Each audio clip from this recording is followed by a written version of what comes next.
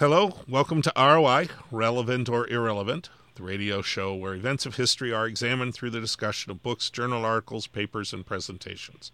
Then historians and history buffs ask the question, what is relevant or irrelevant in today's world?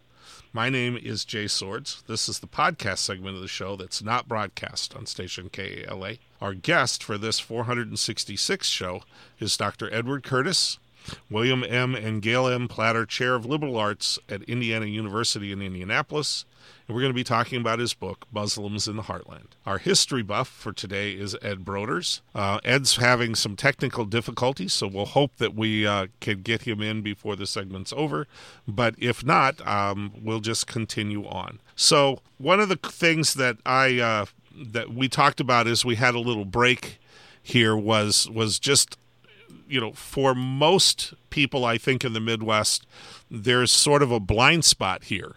We aren't aware that Arabs have been around, that Muslims have been around in our communities, unless you interact with them directly. Here in the Quad Cities, we have two mosques. We have one in Iowa and one in Illinois, which is very neat. But it is, in general, I don't know that many people I talk to are even aware that population is around, let alone for how long they've been around. So I guess my first question is, why do you think that is? Why do you think that as a general population we are so unaware? Is it because the community has assimilated so well that we don't even, we're not visually or culturally picking it up? What's going on here that we seem to have been, I don't want to use the word colorblind, but certainly culture blind for most of this time?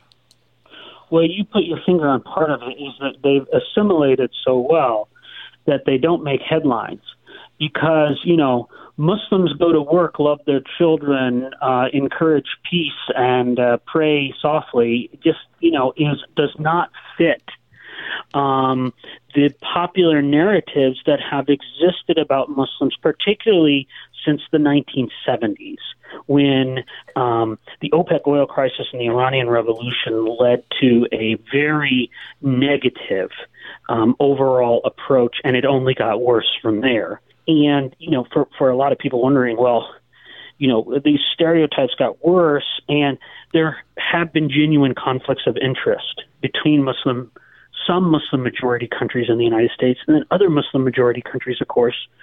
Part of this that never gets said is that our U.S. allies, like Jordan, Saudi Arabia, et cetera. Right. But so it's complicated. But that's what happens is that became such a dominant narrative, and there aren't that many Muslims, right? Only 1% of our population in the United States is Muslim. 2% of the American population is Jewish. So, this is not a huge number. So many people are likely never to have met a Muslim unless they lived alongside them. So what you're saying in the Quad Cities would not have been as true in Cedar Rapids. I think had you gone around, if you poll people in Cedar Rapids about whether they know about these Muslims, there's a much greater local awareness in Cedar Rapids than there is in the Quad Cities. But I will tell you, you're not unusual. I mean, my in-laws come from Hancock County in Garner. They had never heard about these Muslim populations, and they're from Cedar Falls and Charles City, and that's not that far really from Cedar Rapids. So I think it's extremely local. And then another reason is it doesn't fit the narrative. It's very local. And then another reason is that we have forgotten who we are, in part because of the desire for unity. And there's a sense that if we recognize all of our ethnic differences, then that's somehow a danger to our unity, especially among white people. And I mean, this is not an issue for black people. There's black people are demanding and have demanded a respect for who they are as black people. But but in the desire to assimilate, sometimes white ethnic people will underemphasize or will not, stress that difference. And if they can get along with everybody else and have success, then why not? What's the danger? The danger is that we build a society that is unfriendly towards the difference that is part of who we have always been.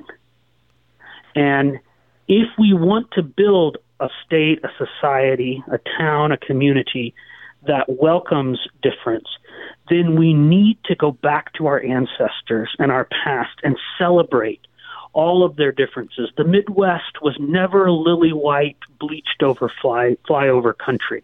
It was an incredibly vibrant, ethnically diverse place. And we need to go back and summon our ancestors' voices so that we can build a Midwest that becomes a more harmonious among its many different ethnic groups. Okay, so along those lines, I'll use one of my co-hosts who is very proudly Irish, and it's an interesting dynamic because there are still people within his extended family, very extended family group, for whom being an Irish national and or being Northern Irish are still very contentious issues. And we certainly have differences, contentious differences between, for example, Sunni and Shia. So has the Arab community, the Muslim community, also had those sort of intercultural or international conflicts in the way that, because we're here in the Quad Cities, we've seen that within different variations of German immigrants over time here.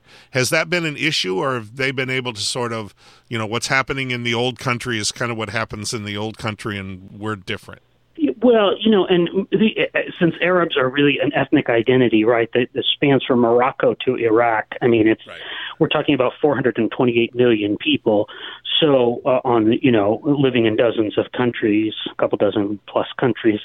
So, there's enormous diversity. And unless there were a reason for Moroccans to interact with Iraqis, they may never have, it's not that they have conflict, it's that they may never have much to do with one another. It just, if they say they settle in the United States. There are various conflicts, just like there are in any ethnic community, and those conflicts do sometimes reflect conflicts in the in the Middle East or in North Africa. For example, there could be Christian-Muslim tensions, or as you mentioned, there could be Sunni-Shia tensions. Now, in Iowa, I think you're going to find very little Sunni-Shia tension. There's a lot of Sunni-Shia cooperation, not tension, in Iowa. So it very much depends on local circumstance as well as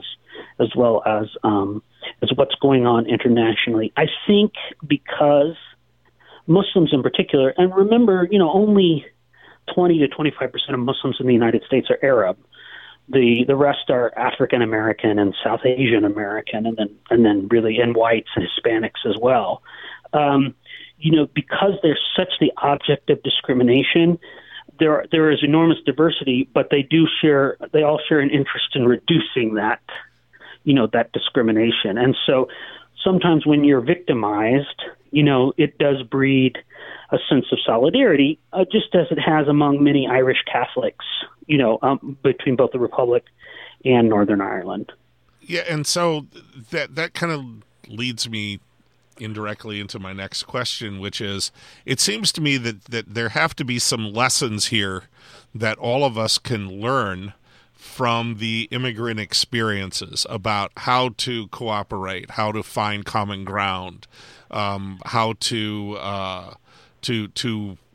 put aside differences, and so did you find as you were working on your book, did you see any sort of common things that we could take away from this and use to build that better, more cohesive America that celebrates its diversity instead of trying to sort of pave it over or pretend it's not there? Well, I will. Yes, I did. So I will say and this is just my opinion, as long as we are the sole superpower in the world, and it's supreme military power, and as long as we continue to wage war abroad, I think this will always make certain people vulnerable in our own country. It's very hard for me I hate to be pessimistic, it's very hard for me to imagine Muslims having true equality in this country as long as we're waging war against Muslim nations or entities abroad.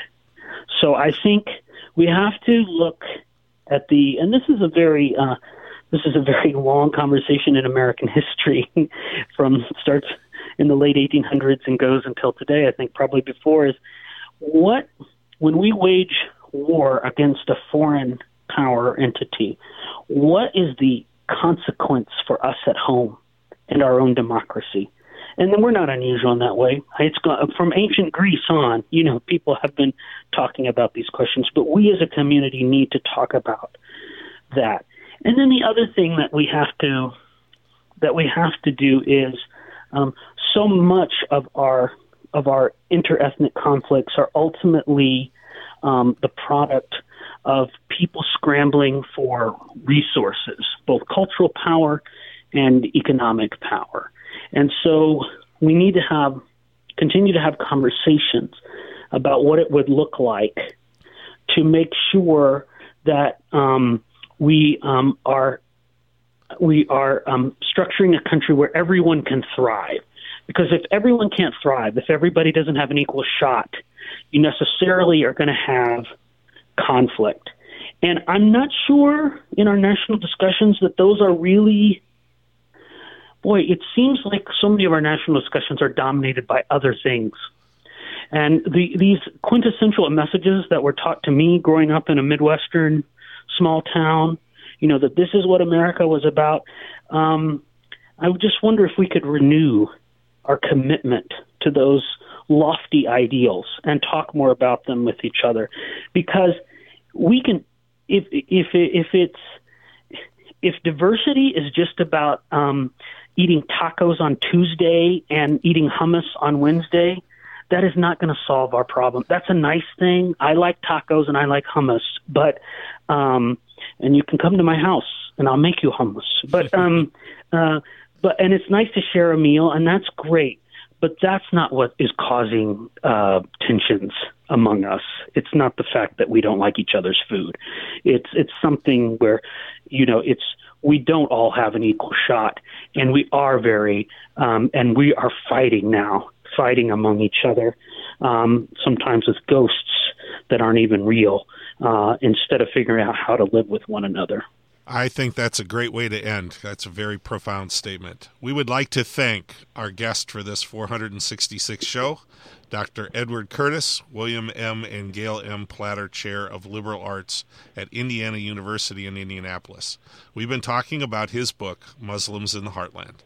The history buffs for today's show were Ed Broders. You can listen to ROI as it's being broadcast on Friday nights on KALA HD2, 88.5 FM, and 106.1 FM in the Quad City region at 9:30 p.m. You can also listen to the show as it's being broadcast on TuneIn.com. Put KALA HD2 in the search box and look for ROI. Many of our previously recorded shows can be heard at SoundCloud.com. Just put KALA Radio, all one word, in the search, click on the first icon, and scroll down to find ROI shows. You can also find ROI on all of your favorite streaming platforms like Spotify, Apple Podcasts, and Google Podcasts. ROI is recorded at station KALA, St. Ambrose University.